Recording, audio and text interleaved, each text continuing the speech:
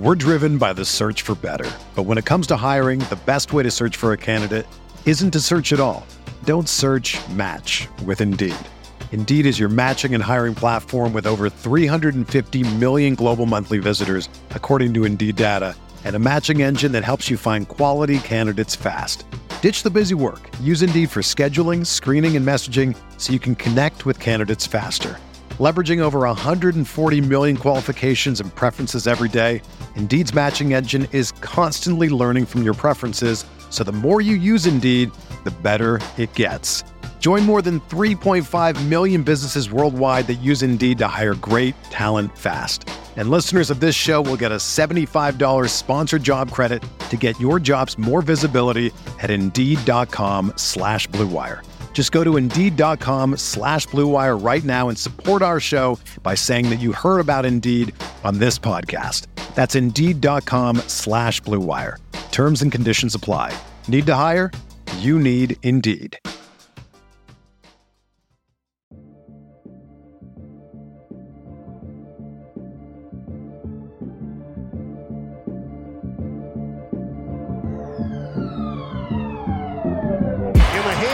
Waiters, 3 seconds left for 3 in the win.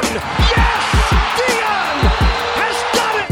I watched Marcus Morris handling the ball like he was a point guard. I watched them give the ball to Julius Randle. This brother was dribbling the ball up the damn court. First team all defense. First team all defense. I don't know about this, but Rihanna just walked in front of me. Are you kidding me? Welcome to a Tuesday edition of the RotoWire NBA podcast. It is Tuesday, April 19th. We are presented, as always, by the good folks at WynnBET. Make sure you're checking out all of the content on WynnBET.com. If you're placing any bets on the NBA playoffs, we got 3 games on the slate tonight. Pretty much multiple games on the slate every night through the first round and most of the second round. Make sure you're doing that over at WynnBET. Alex Barutha, back on the pod. A lot to get through. We have 3 days now, 3 days and nights full of NBA playoff action to reflect on. As usual, when we're doing a pod like this in the afternoon, I don't want to dive too deep on the 3 games that we have coming at us tonight, just because there's not a ton of shelf life in discussing games that tip off within the next few hours. But we have Hawks, Heat, Timberwolves, Grizzlies, and Pelicans, Suns on the schedule tonight. I'm just going to ask you a general question. I'm sure you've watched a ton of basketball over the last 3 days, as have I. What is the number one impression, takeaway, opinion change that you have after these last few days? Yeah, one of the main things that stands out to me, partially because I just saw it again yesterday, but was how bad the Nuggets are right now, or I guess conversely, how good the Warriors are. It's just like I figured the Nuggets weren't going to win this series, unless Steph Curry wasn't 100%. But they look completely lost right now. I don't know if it's coaching. Like it seems like they have no idea what to do on defense. Obviously, they're getting almost nothing on offense from anyone outside of Jokic. And again, it's not that surprising, but it's been really, really bad for them. And I thought they'd at least be semi-competitive, and it looks like that's not even remotely going to be the case. All right, so I was hoping you wouldn't say Warriors, because that was my biggest takeaway as well. and at least you made it a little bit more about the Nuggets. The Nuggets are a disaster right now outside of Nikola Jokic. And even last night, the stat line looked okay, but it didn't really feel like he had much of an imprint on that game. Of course, he gets tossed late in the game. Michael Malone, they kept panning to him, and it honestly felt like he was just stuck in the same position for the entire second half, where he was just kind of like in mid-frame, like staring off into nowhere as Jordan Poole and Klay Thompson and Stephen Curry are splashing in 3 after 3 after 3. And it was amazing to me that during that entire run, which seemed like it lasted 2 full quarters, where the Warriors were like not missing any shots, they're throwing everything behind the back. Like that was as dangerous as the Warriors have looked, or any team has looked, I thought, in a very long time. And somehow the deficit was only like 20 the entire time. Like it never seemed to get above 20. So Denver was finding ways to respond and keep it from getting completely out of control. But by the time Jokic was kicked out of the game, you could tell he had decided in his mind, I am getting kicked out. It was not a controversial tech by any means. I mean, I think it was either a missed call that he thought was missed, or vice versa. And he, marched right over to the official and knew exactly what he was doing. So the frustration, has boiled over for Denver. We had Will Barton and DeMarcus Cousins getting into it from what reporters were saying for like a full 10 minutes. We only saw like a 15-second glimpse of it on the telecast, but our man Harrison Wind at DNVR was like, yeah, this is still going on well after it was shown on TV. So I'm ready to cross off Denver. I think that almost goes without saying at this point. I mean, unless something major changes in the series. But my biggest takeaway is I wouldn't say I definitely was not crossing off Golden State as a potential Western Conference Finals representative or even NBA Finals representative. But I had kind of put them down a level, almost on the same level of a team like Memphis, where I would have said those teams are like a 50-50. We're only one game in to that Grizzlies Timberwolves series. We're 2 games into Golden State Denver, but all of a sudden, like I found myself last night, like looking ahead, just mentally simulating the next round and saying, like, I hope we get 7 games of Suns Warriors, because as of right now, that seems like where we're headed. It could be. Yeah, I mean, especially if they, I don't know what to think of, because it's going to hinge on this Grizzlies-Wolves series, right? And if the Wolves actually manage to beat the Grizzlies, then it'll be a little interesting. I mean, Suns Warriors could end up being incredible. And I still think, Suns Grizzlies could be incredible, but just the way that the Warriors are playing on a completely different level right now, obviously. Yeah. And I think some of that is Denver, but I agree. Like, I think that series, Warriors Suns, would have the most potential for like one of the greatest Western Conference finals in recent memory. Yeah, last night especially, and game 1 to a slightly lesser degree, felt like a reminder of what the Warriors are and how good the Warriors are. Almost a cognizant reminder. Like, not only are they blowing out this Denver team, but it was more so like the way they were doing it, right? I mean, that truly felt like a game that was spliced out of the 2015-16 season. Like the amount of embarrassment level that was on display. Like, there were a couple times where like either Curry or Poole or Clay hit a shot, and like I was honestly scared that the Nuggets player that they were, they were kind of getting in Denver's face. They're celebrating. Like, I was worried that a Denver player was like going to take a swing or take a shove or something. Like, it was getting to that point where there was almost like tension because of how much Golden State was showing up Denver, en route to this 20-point lead. And obviously it boiled over, kind of a, team on team crime, I guess, for the Nuggets instead of retaliating at the Warriors. But man, that was a stern reminder, I think, to how explosive this team could be. And, obviously they're never going to match that level that they reached with Kevin Durant, but like Stephen Curry looked like peak Stephen Curry last night. He only played like 24 minutes, something like that. That was one of his better games in a very long time. Klay Thompson, he's not fully back, but he's 90% of what he was. Draymond looks fine. But adding Jordan Poole to this mix, I saw a lot of people saying last night on Twitter, like, we need a new name for the Splash Brothers. Like, is he the third Splash Brother? I saw someone throw out PTSD as like the nickname for that Warriors lineup, which I'm like, I don't know if you can, like, somebody's going to have some backlash about that, but that would be Poole, Thompson, Steph, Draymond. I don't know, not the worst. But I mean, it really feels like last night was the official graduation of Jordan Poole from nice streaky role player to like big time weapon for this team. I mean, he's leading the team in points right now, 59 points in the 2 games. 11 assists to Draymond's 15. So he's been ridiculous. Like him and Tyrese Maxey, like 2 young guys who during the season we were like, this has been awesome, like most improved player candidates, but let's see it in the playoffs. And both of them have stepped up. Poole's been awesome. All right. I told you we would get to this later, but we're just going to do it now. We'll jump around a little bit in our unseen agenda for the listeners. But there is a tweet from Josh Eberle, who we've referenced a number of times on this pod. He's always throwing out great discussion topics that are pretty much perfect for our type of medium. But he tweeted earlier today, heading into next season, rank the following players. And for the purposes of this, we're not talking fantasy. We're just saying, like, who would you want on your team? Maxey, Poole, Jalen Brunson, Tyler Hero, and for some reason, Colin Sexton is included on this list. But an interesting inclusion nonetheless. This is for just next season? Yeah, just for next season. Or maybe if you want, you could assume that you're getting that player for the next few years. However you want to take it.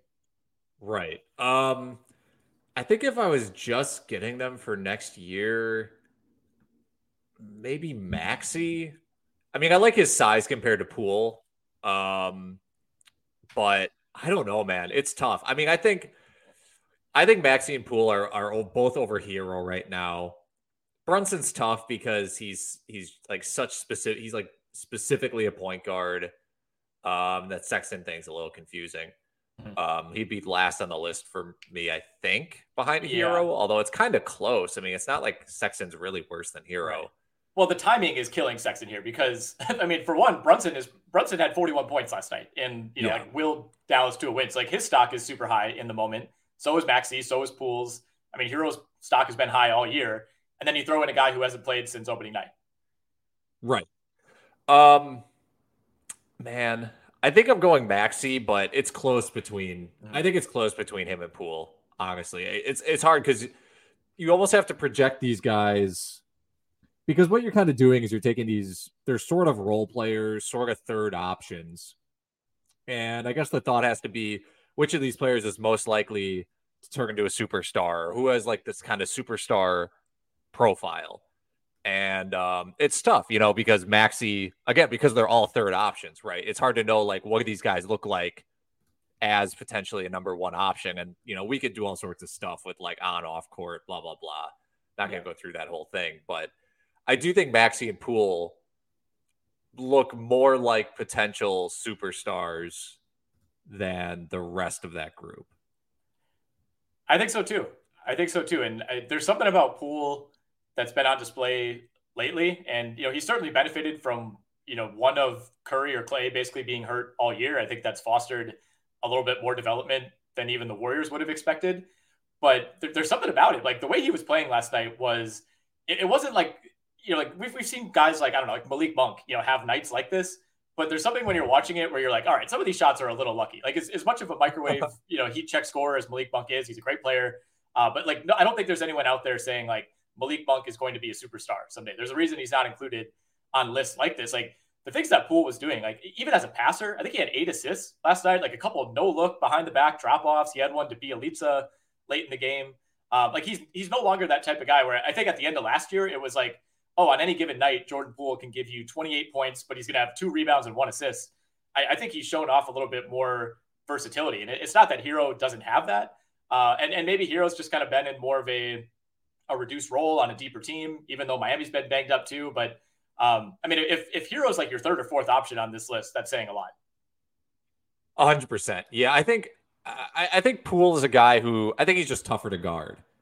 Like his shooting percentages aren't better than Hero's, but I think it's just when he, how slippery he is, he can get the step back going. It's just you think about like what happens when this guy actually starts hitting down those shots at a higher clip, or just like is a complete knockdown on his open jumpers. It's kind of how I think you and I both feel about like Jalen Green. It's like if he can just hit his jumper, it's like the level, he goes up multiple levels at that point.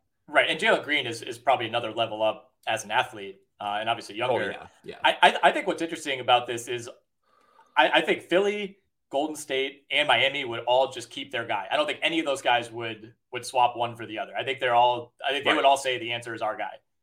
Brunson in Dallas, I don't know. It's hard to say. Like I said, he's the guy who's arguably the hottest out of all these players right now. So maybe Dallas would join that crew as well. Maxey, by the way, since the All-Star break, so this includes games 1 and 2 against Toronto, since the break, he's averaging 19.6 points, 3.7 assists, 2.8 rebounds, 54% from the field, 87% at the line, 49% from 3 on 5.5 attempts. Yeah, I think, one of the things that sticks out to me about Maxey is his lack of turnovers. You look at his per 36 numbers, it's 4.4 assists to 1.2 turnovers. So he's basically got like a little under a 4 assist to turnover ratio, while he's also scoring basically 20 points a game, which is crazy. I think that's a really underrated part of what can make players great. And it helps that, he's not the entire focus. He's got him beat around in this later stretch. He's as Harden. So it's not like the best defenders are being put on him. Like, I think that's kind of where some of this conversation gets tough, where it is like, yeah, these guys are playing amazing, but they're never getting like the attention of the best defender on the other team, or very rarely is that, are they getting like all the defensive focus. So some of the conversation is like, who do you think can thrive despite having a ton of defensive focus. Last night, after last night, you'd say it's Brunson. But I love Jalen Brunson. A lot of that Utah I don't know what Utah was doing. I know. Well, I agree with you. That game, that was it did not really make sense how he was getting so many open looks. I don't know if Utah is just giving up internally. I mean, there's no reason to be losing that game. There's no reason game one should have been as close as it was. No, I know. I'm not saying I take Brunson. I'm just saying, I agree with you. I caught the second half of that game, and it's like I'm watching this, and I'm just like, how many right corner threes are they going to give up? It's like every third possession is just a wide open corner three. Yeah. How does this keep happening? It's like I felt like I was going crazy. Yeah, just like deja vu over and over and over again. Yeah, that was crazy. To your point on Maxey about the turnovers, which I think is a really good one, and I know you kind of couched it in the fact that, like, yeah, maybe he's not being guarded by the opponent's best player, but I don't know, if you're out there for 35 to 40 minutes most nights and you're committing 0 to 1 to 2 turnovers, I don't care who's guarding you or what your responsibility is. That's pretty impressive. And he has 3 games all season in which he's had more than 3 turnovers. And in all 3 of those, he had 4. So no game all year where you've had more than 4 turnovers. And 2 of those 3 games with 4 turnovers came in the first month of the season. So basically, like, one of his last 60 games, he's had more than 3 turnovers, which is insane. I mean, Chris Middleton had 7, 8 the other day. Yeah. I mean, that's I think that is something that if you start scaling up players into bigger roles, like, I don't think that goes away entirely. Taking care of the ball, that matters a lot. That's something that, like, doesn't, it is in the box score, but people just, like, really don't pay attention to it that much, where it's like, especially they kind of did with Westbrook and Harden to some extent, because those numbers would get out of control. Yeah, because they got to like 8 or 9 turnovers in some games. And it's like, at that point, you kind of start noticing. But there are a lot of guys in the NBA who very subtly average like 4 or 5 turnovers a game. Yep. And I think that kind of hurts their teams more than people know. We're driven by the search for better. But when it comes to hiring, the best way to search for a candidate isn't to search at all. Don't search, match with Indeed. Indeed is your matching and hiring platform with over 350 million global monthly visitors, according to Indeed data, and a matching engine that helps you find quality candidates fast. Ditch the busy work. Use Indeed for scheduling, screening, and messaging so you can connect with candidates faster. Leveraging over 140 million qualifications and preferences every day, Indeed's matching engine is constantly learning from your preferences, so the more you use Indeed, the better it gets. Join more than 3.5 million businesses worldwide that use Indeed to hire great talent fast. And listeners of this show will get a $75 sponsored job credit to get your jobs more visibility at Indeed.com/Blue Wire. Just go to Indeed.com/Blue Wire right now and support our show by saying that you heard about Indeed on this podcast. That's Indeed.com/Blue Wire. Terms and conditions apply. Need to hire? You need Indeed. This is the story of the one. As head of maintenance at a concert hall, he knows the show must always go on. That's why he works behind the scenes, ensuring every light is working, the HVAC is humming, and his facility shines. With Grainger's supplies and solutions for every challenge he faces, plus 24/7 customer support, his venue never misses a beat. Call quickgrainger.com or just stop by. Grainger, for the ones who get it done. So there was a similar debate going around Twitter. I think it was from one of those like NBA Legion or NBA Central accounts, where I always just wonder, like, where does this originate? Like who's running this? I don't know. But they had asked, of the 4, how would you rank Hero, Poole, Maxey, and, throwing out Brunson and Sexton and inserting Anthony Edwards? Is Edwards the automatic number 1 in that group? Yeah, I think so. I think he is, right? He's on a slightly different tier. Even though the other 3 are on the ascent and could all be potential all-stars, to me, it feels like Edwards is at least 1 level up. The stuff I've seen from Edwards down the stretch, crazy, man. I mean, just hitting his threes, turned into a good passer, the athleticism. It really does seem like he is the one that's kind of bumping up against superstardom, partially because he's basically been the number 1 option for them, right? Like Towns is averaging more points a game, but anytime you watch the Wolves now, or lately, it's like Russell or Anthony Edwards is just, he's the one where the offense is going through. He's bailing them out of possessions. D'Angelo Russell kind of takes a back seat sometimes. Towns has to take a back seat sometimes. It would be Edwards for me, number one. If I had to eliminate one of those guys, Hero, Poole, Maxey, or Edwards, it would be Hero. Yeah, I think that's the correct answer as of now. And now, watch Hero go for like 38 tonight against the Hawks, and we'll have the same talk tomorrow. But the league is in good hands, I think, is the bottom line. Let's talk about let's go to Sixers Raptors quick. I don't have a ton to say about this one. I know you and I, as well as James, who talked about it last week, all felt like this was a potential upset series. I think it almost felt like it reached the point where it became too popular of an upset, which led me to believe that it wouldn't happen.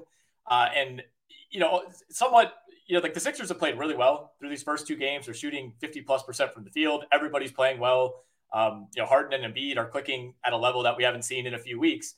But at the same time, Scotty Barnes gets injured in game one. Gary Trent, ended up playing last night, but was nowhere near 100%. And suddenly this Raptors lack of depth beyond their top seven has been exposed. And I mean, I'm pretty close to declaring this one over. We've seen Doc Rivers blow series. We've seen James Harden blow series. So we'll see how game three goes. I believe that one's on Wednesday. But, obviously if the Sixers go up 3-0, I think it's going to be curtains. Yeah. Once I saw Scotty Barnes get injured, I'm like, well, that's and he's doubtful for game three. Right. Yeah. So as soon as that happened, I was like, and especially after, coming on the back of getting annihilated in game one. Embiid made them look terrible. I was feeling bad for Precious Achiuwa at some point. I'm like, this guy is going to need some sort of assistance. Yeah. Well, last night wasn't a whole lot better. Right. Exactly. I think some of the discussion was, the Raptors are going, I don't know, man. People started talking about the Raptors like they were the 80s, like they were the, like they were the Bulls, the three-peat Bulls. I thought you were going to say Ben Gordon Bulls. The Ben Gordon. Yeah. They're just not that. And you can obviously they're well coached and they have guys, but it's like at a certain point, it sounds like stupid, but you have to just keep asking, okay, but who is guarding Joel Embiid? And you can be like, well, they're going to double and they're going to do this and that. And it's like, okay, but who is guarding him? And it sucks to break it down that simple, but he's not even playing well and they're demolishing the Raptors. Yeah, I mean, in terms of efficiency, he's not. Right. Obviously, he's just having his way with the big men. And I think you and I maybe underrated just how much of a physical advantage he would have. Because on paper, it's like the Raptors have kind of been running like this weird 3-center rotation all year. But then you actually look at what these guys look like. And Chris Boucher weighs like 180 pounds. Siakam, not that much bigger. Khem Birch, honestly, seems like he's slimmed down over the past couple of years. Like they have nobody with the size to match up on Embiid. And it really seems like Embiid is just going in and doing what he can to draw foul. Like he wasn't really making a ton of moves. He's just like plowing his way in and kind of pump faking until he goes up and somebody slaps him on the arm. And, I know him and Nick Nurse kind of went at it a little bit at the end of that game. Nick Nurse thinking that he's getting too many calls. That's a pretty good winning formula historically in the NBA is if you have a big man who is much bigger than anyone else on the other team, the refs aren't going to call everything, but more often than not, you're going to get those calls, especially when you're probably going to be the MVP runner-up. So I certainly don't fault the Sixers for that strategy. We had said that the only, we kind of expected, I guess, the Raptors to let Embiid get his, which he has.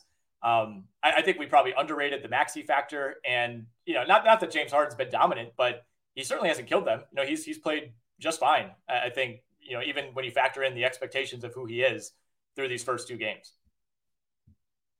Yeah. I mean, they're, Harden's he's having trouble from 2-point range. Yeah. But Maxey's making up for that. Shooting 69% from the field. So, right. Yeah, I don't even know how much more there is to say just because they're just dominant right now. Yep. They don't have anybody to stop Embiid. Yeah. Yeah. I mean, honestly, Harden's numbers, now that I look at the box score, were worse than I would have thought when I was watching the game. But he's making the right play. I mean, like you said, there hasn't been a point where they've never really needed James Harden to go get a bucket, just because everyone else is playing so well. But yeah, that series looks like it's headed toward Philly. Do you have any thoughts on Bucks Bulls? We get game 2 of that one tomorrow night on Wednesday. Yeah, I mean, I thought the 10-point spread for game one was kind of I thought that was too much, but I didn't think it'd be that close of a game, especially with the Bucks scoring only 93 points against the Bulls, who have a pretty bad defense. Yeah. Giannis played really well. You get 18 out of Lopez, but I don't know. It was a terrible game just to watch. Like everybody's just missing shots. I don't even really know what to think about it. And I saw like the odds basically didn't shift at all after the series, which is not surprising, or after the game, which is not surprising because Bucks still got the win. And it was just, I don't think anybody knows what to make of it. It was just bad basketball. Bucks very easily could have lost that game. I mean, it felt like Vucevic bricked like 8 wide open 3-pointers at the top of the key. Caruso had a couple big misses, DeRozan, Pat Williams, like both teams. I mean, Milwaukee couldn't shoot the ball at all, but Chicago was even worse. I mean, Milwaukee 10 of 38 from 3, Chicago 7 of 37. I thought that was the worst Chris Middleton game of the entire season. I don't think that's an exaggeration. I kind of went and looked back at the game logs. I mean, for him to have 7 turnovers, 4 of 13, 1 of 7 from 3. I thought virtually every Buck except for Lopez and Giannis played a below average game. Drew Holiday had some nice plays toward the end, but I was starting to have flashbacks of some of his games through the playoffs last year where he would just have these nights where, he's shooting mid-range jumpers and they're just like clanking onto the rim like he's shooting a medicine ball. Like he's just so hot and cold on the offensive end, but obviously has such a high floor defensively. I guess my one takeaway, and then we can move on, is that if Chicago was going to steal one, I think this was it, because I don't see Milwaukee shooting the ball, especially at home, as poorly as they did in game one. I thought Grayson Allen, Pat Connaughton, those guys were massive negatives. Javon Carter didn't give him anything. I think some of those like peripheral 3-point attempts are going to start to fall. I agree. I think there's still a chance they get one in Chicago. But yeah, I don't think they're going to come close to winning this series. So we got news that Luka Doncic will likely be back for game 3 or game 4 of their first round series against Utah. Game 3 would arrive on Thursday. Game 4, I believe, is Saturday. Game 4 to me seems like the safer bet, given just the timeline of this whole situation and the fact that they were able to even it at 1-1. I mean, now Thursday, in theory, kind of becomes more of a losable game if Luka is coming back for game 4. But if you look at the series prices and, our preferred sportsbook, DraftKings, is not listing that series price. They pulled it after the Doncic news, but FanDuel still has Utah at -225 to win that series, which I will say it. I don't know if I agree with that. It's a tough series to read. Last night's game was troubling if you are backing the Jazz, just because of it was like they weren't even trying to change up their defense. It was just very bizarre. And I know it's it comes back to the Rudy Gobert thing.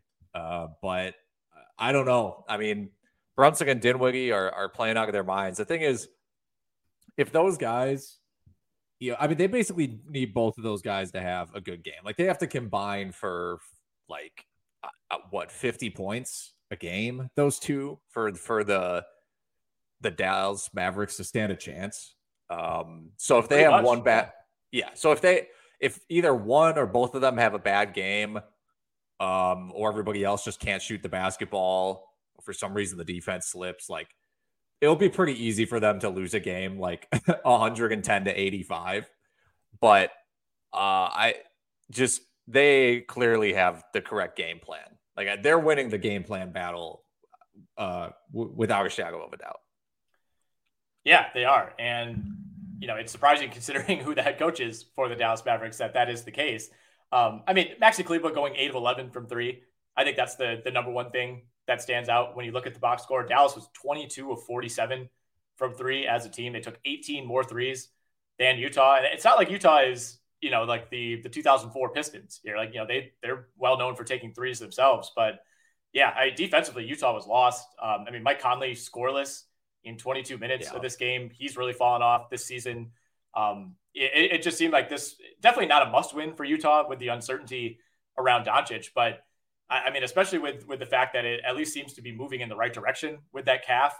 I think we're going to look back at the end of this series and see this as the turning point of Utah. I mean, having just a golden opportunity to go up 2-0 with Luka Doncic out of the lineup and not being able to win that game. So I'm with you. I don't really know exactly how the series plays out. It's so hinging on Doncic's injury status, but I think even if they drop game 3, which will be at Utah, if Doncic is back at full strength for game 4, I'm not picking against Dallas. I don't think Dallas is going to be worse with him in the lineup. Yeah, and especially because, when I'm watching Utah on offense, I just have no idea who to trust outside of Donovan Mitchell and Bojan Bogdanovic. Yeah, their depth it's the same guys other than Joe Ingles being injured. It's the same team that we've seen the last couple of years, but I think there's we haven't really talked enough about the internal fall off of Conley. Right. Jordan Clarkson still good, but not nearly as efficient as he was during his career best year last year. I don't the roster just doesn't have a whole lot outside of those guys. Like you said, it's Royce O'Neal, who's kind of a defense only guy. Rudy Gay was playing decent minutes for this team in the regular season. They're almost like Toronto in some ways, where when you get beyond those top 6, top 7 trusted guys, not only is there a big fall off, but you're going down to guys who are just not in the rotation at all for most of the season. Right. And it's tough when you have Jalen Brunson basically matching Donovan Mitchell's production, and Dinwiddie's essentially matching Bojan's production, although I think Bojan's probably been better. But then, you're getting nothing offensively out of Gobert. He has 13 points total in 2 games. Just cannot get anything. So when that's the case, and then Conley, man, it's tough for him right now. And I think that should have been more of a concern, I think, heading into the series, and something that probably needed to be talked about more, although the Jazz continued to play well, was just if Mike Conley's not going to be that reliable 3rd/4th option along with Gobert, what are their chances really, especially because Clarkson's not necessarily an amazing playoff player. I think you could draw some parallels to the Jazz and the Bucks, and Giannis is on a different level than Mitchell or Gobert. But if you say Mitchell Gobert is their Giannis Middleton, they brought in Mike Conley to be their Drew Holiday. And I think at the time, Conley's a little bit older, but those guys have kind of had very similar parallel careers where they're always on good teams, but they were never really raking in the all-star bids, kind of always a cut below the elite guards.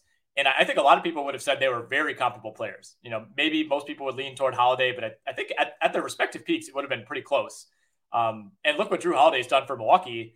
And not to dog on Conley, but he just hasn't had that same type of difference-making ability. No, they got Conley 2 years too late. Yeah, I think so too. I mean, and correct me if I'm wrong, but the last couple playoff runs or last couple seasons, he's had the hamstring injury pop up at the wrong times. I don't know. It's been like a Chris Paul light, I guess, in terms of running into injuries at the wrong time. Right. Let's talk Nets Celtics. Game 2 on Wednesday. We get a nice 2-game gap to decompress after what we saw on Sunday afternoon. That was clearly the game of the playoffs so far. And this is definitely the series of the playoffs. I don't think anybody is allowed to say that there's any other series that they are watching more closely or is more fun. I agree, Grizzlies, Timberwolves, that's a fun series. Dallas, Utah has been fun. The Warriors are fun, but this is an Eastern Conference Finals in round 1. And I think, could game 1 have lived up to the hype any more than it did? No, it couldn't have. I don't know. I don't know what more exciting of a game there could have been. Yeah, I mean, the one thing, and I was telling Jeff on XM earlier today about this, the one thing that, it's going to be hard for me to put this behind me is, my love for Mike Breen, longtime fan. Mike Breen completely botched the call of that game. I was confused as a viewer at home. He did atone for it. I could tell he felt bad. I don't know what happened. There was a lot going on. I'll give him that. But, the Celtics jumping around on the court celebrating. Anybody who was watching on TV, the benefit of the doubt I'll give him is that maybe his angle, he couldn't see the lights, behind the backboard that light up when the clock hit zeros. But the Celtics celebrating, Mike Breen is yelling, "They're waving it off. They're waving it off." I was so confused watching that at the time. Yeah, I think I heard someone say that he was probably getting confused about the ref wanting to review it. Yeah, and he was because you the have ref, to. Yeah, I think the ref is supposed to do like the review signal, the waving the finger in his hand, and he was almost doing like the NFL, like the play is over indication, with like the kind of waving your hands above his head. So I understand that, but to me it was so clear in real time that he got it off that watching it live, there was no question that he laid it in, but Mike Breen and I guess the ref were so adamant that it was close that it caused me to second guess whether he got it in there in time. Yeah, that was tough. But I mean, it didn't like ruin the game. Obviously, it was incredible. Well, I don't know. It might have. No, it did not. Of course. The Kyrie aspect of this game or this series has gotten very bizarre very quickly. Not that it was going to be normal to begin with, but he's already been fined $50,000 for. He's basically just been like smack talking fans and throwing up the middle finger to like half the crowd. The middle finger's behind the head. That was a serious move. Yeah. I don't really know what's going on with him, man. It's bizarre, but he still put up 39 points. Made some amazing plays as well. Like it's like that's who Kyrie is, right? Mm-hmm. So we shouldn't be surprised, but it's very bizarre. Like game 1 of a series that this sort of thing is already happening. This isn't like game 7 and he's just tired of the fans already. Right. This is game 1 and he's already kind of becoming like unraveled. I tell you what, it's not going to slow down either. No. I think there may be some fan bases that would get it out in game 1 and after that it would be fine. But I saw there were FU Kyrie chants at the Red Sox game today in anticipation for game 2 tomorrow. It's not slowing down. I'll tell you that. One thing I thought was interesting was, Woj was on one of the ESPN shows either this morning or yesterday. I'm not sure when this aired. But he made an interesting point that he thought some of the hatred directed toward Kyrie, and I think he was making more of a bigger point of, fan-player interactions at arenas. He basically said that he thinks there's going to be more vitriol between fans and players with the onset of gambling and specifically in-game, live betting, where a lot of fans in states where that's legal are, placing wagers on that quarter or the next play even, or the next basket. And I just wanted to kind of throw that out there, see what you thought about it. To me, I don't think that's where any of the Kyrie stuff stems from. I think it's pretty clear why Boston fans dislike Kyrie. But in general, I think it's an interesting point by Woj. We're going to see more of this in the league. Nothing to do with, there's a different dynamic with Kyrie Irving in Boston. Mm-hmm. But as gambling becomes more prevalent in the arena, people gambling on almost everything that goes on with a game, and they're drinking, players, organizations, and you talk to them, they already feel it in the arena. And when people are losing money in real time and they're pointing to a player on the court that said, hey, I bet you to score more points in the second quarter than somebody else, and I lost. You're adding an element to that we're not talking as much about, but is a real factor in this league. And I think you are going to see more instances of fans being even more vitriolic toward players in this league. Part of me wonders how many people are actually doing that. And I understand that part of the argument is like, well, more and more people are going to do it when it becomes more and more common. That's true. I don't know. There are always going to be some people, like I'm sure it does happen, and I'm sure it will happen. I think part of the debate is like, does it really matter if it's like, does it only matter if it's the people like so close to the game, that they can basically yell at a player? Like if some guy in like the upper deck bet $30 on the first half spread and it doesn't happen, like, okay, like is anything gonna happen due to that? So I think this just comes down to like people who are sitting so close that they can just like yell and get a player's attention, and they bet so much money that they really care. And I just feel like the number of people that is actually like, that might be like 10 people in any given stadium. So I don't know, man. Like if you go to a Bucks game and you're spending, I mean, for a playoff game, let's say you're spending like $400 for like a ticket in the middle of like not even that good of a ticket. How much are you really going to bet on that game also, in addition to your parking and your food and your drinks? Like you could be like, yeah, I'll throw in a $200 bet and then get really mad about it if it doesn't happen and like scream at somebody. I don't know. I tend to side with you on this. It's hard for me to imagine that, enough people are betting on these games. Maybe 10, 15 years down the road, if it gets to the point where it's proliferated like fantasy football, where it seems like everybody has at least one fantasy team. But yeah, I mean, I think to bring it up in the Kyrie context doesn't really make a lot of sense. I think it's making a mountain out of a molehill because, to my knowledge, like, has this been really that big of an issue this year? I don't know. I mean, it feels like every year you get like 5 to 10 instances where, fans going back with a player. LeBron had like that fan kicked out in Indiana. He's usually good for one or two of those per year. But yeah, this seems like something that you should say when there's like a notable uptick in these type of interactions. And at least from what I've seen, that hasn't been the case.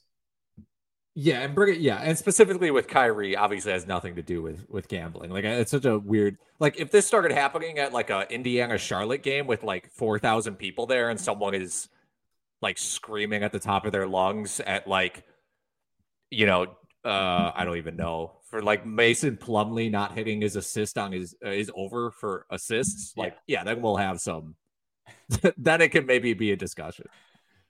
Yeah, right. I think when it starts infecting like the lowest profile games, that's when we'll know that maybe there's a gambling issue afoot here. All right, we're a little bit short on time. I want to talk about Sam Presti did a like 2+ hour exit interview yesterday that I was reading about in the Oklahoman. There was a wide-ranging number of topics were covered here, but the number one thing that stuck out to me is he said point blank, the Clippers have the best roster. And they'll win a title. And then he corrected himself and said, I think they're going to win multiple titles.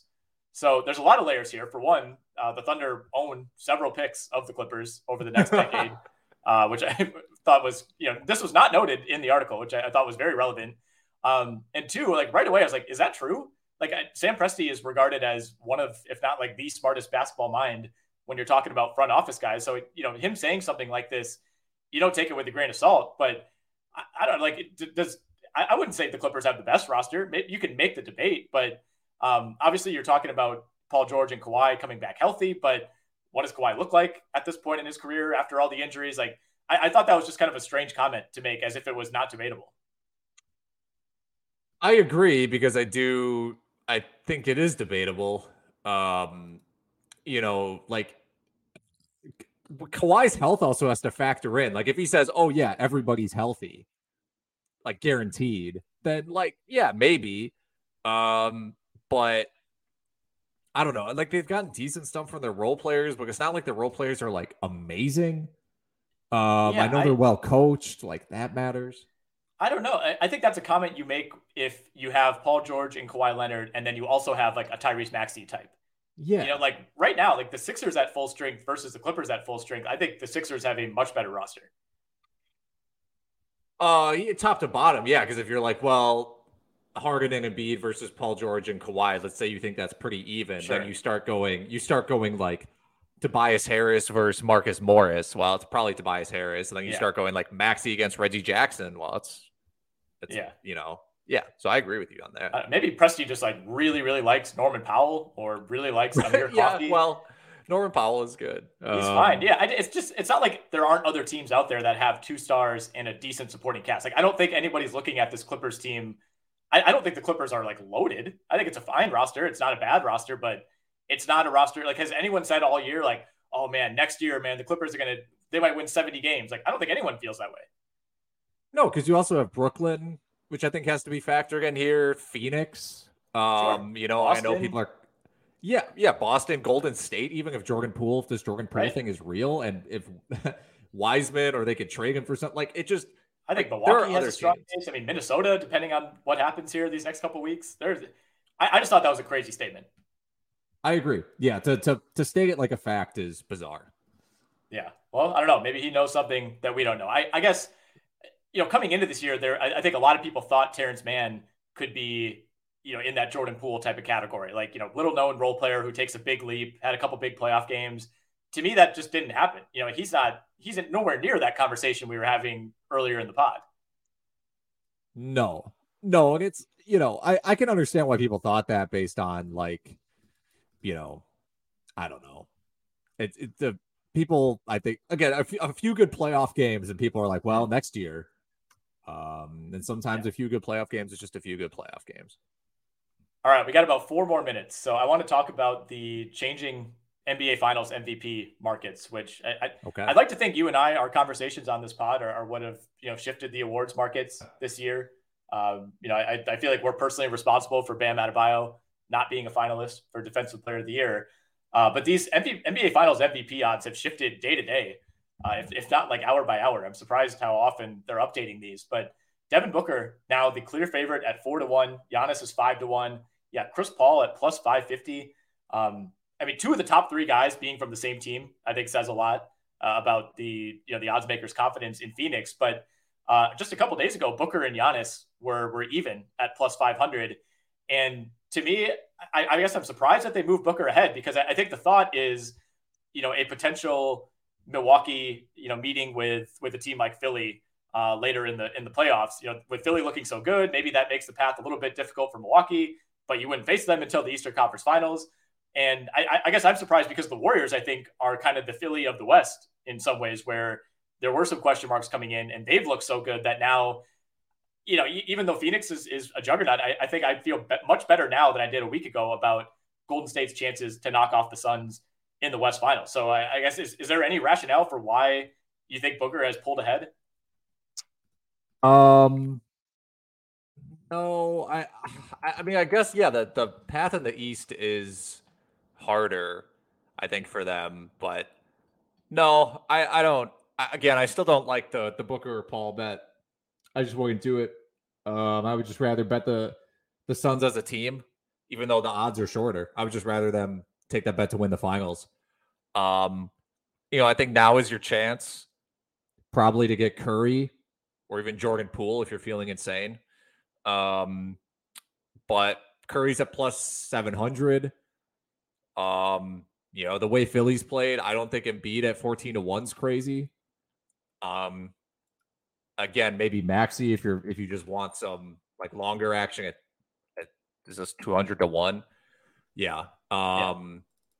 So I think there are some plays to be made, but if you're asking me, like, I can't do the Booker Paul thing. Like, unless unless those odds get longer, just to me, it's not worth trying to figure out who of those two will end up winning it. I can't think of a more true 50-50 when it comes to a team that not only has 2 good players, but is also favored to win the finals. You could always say, like, well, I guess Curry Durant was maybe that first year. People thought that, but it was pretty clear by the time they reached the playoffs that it was going to be KD if they won. Like LeBron and Kyrie were never really pulled even, and most other teams, I guess you could go all the way back to Kobe and Shaq, but Shaq swept all 3 of those finals MVPs that he won with Kobe. So yeah, it is actually kind of crazy, because I think it's a true 50-50. It's totally going to depend on the context of that final series. I maintain that I would give a slight edge to Paul, just because I think he has more historical context for what a finals win would do for his career. But it is crazy. I mean, it really feels like it's an even split between what those guys mean to that team. Also of note, Bam Adebayo, who we said we liked last week at 30-1, now 35-1 on DraftKings. And James Harden, despite Philly going up 2-0 in a series that they weren't heavy favorites to win, has dropped from 45-1 to 60-1. Well, at this point, he might end up splitting votes with Tyrese Maxey. So, it's tough to say. But Embiid at 14-1 is enticing, and that's about the longest odds I think I would seriously consider. I think what's going to be funny is I think the Celtics Nets odds are going to shift pretty dramatically game to game. Like if Brooklyn wins tomorrow, I think like Tatum, who's at 850, and Durant at 12-1, like those two might flip. And then if Boston wins game 3, it might flip back. And I think the same is going to happen a little bit further down with guys like Jaylen Brown, Kyrie at 8-1. I think that's probably where I would draw the line, other than the notable long shot on Bam at 35-1. Kyrie was very clearly the Nets' best player and almost single-handedly won them that game 1. So we know he has that in him. But at the same time, like when you're playing alongside, I think not the consensus best player in the league, but close to it, it's an uphill battle no matter how well you play. Yeah, that's the same problem to me as the Booker Paul thing. I'm like, to me, that's 50-50 between Durant and Kyrie. All right, let's real quick for posterity, let's just run through tonight's 3 games We'll give your picks and then we'll get out of here. We'll go with the spread tonight. So Miami -7.5 against Atlanta. I'm going to take Miami on the spread. I think what they did to Atlanta, I don't know how Atlanta's going to respond to that. All right, I'm with you there. I think that number could be higher. Memphis -7 at home against Minnesota for game 2. I'm going to take the Wolves +7. That's too big of a spread based on, in my opinion, what I saw in game 1, which was Minnesota playing way harder, like out grit and grinding the Grizzlies. And their roster kind of just looking better overall, which was bizarre. So +7 to me, I'll take that for sure. Okay, I'm with you on that. I think Memphis wins the game, but I don't think they win it, running away. And we finish out the late game, Pelicans Suns. Suns are 10-point favorites in game 2. Man, I hate the double-digit favorite in the playoffs. Out of principle, I'm going to go Pelicans +10, but I don't like it. I would just stay away from that entirely. I disagree. I'm going the other way. I feel like the Suns didn't play all that well. Their role players missed a ton of threes. Like, I forget, it was like Bridges, Crowder, Payne, and Craig. Like, there was some foursome of role players who went like 0 of 12 from 3. They were -20 on the glass. Really basically stopped trying for like the middle portion of the game and still won by 11. So I think we see an even bigger rout tonight in game 2 for the Suns. But we'll see how it plays out. We both got to run. We got news flying in for these games. I'm going to be out the rest of the week. So I don't know if you're going to be back in the saddle at some point. If not, we'll chat again early next week.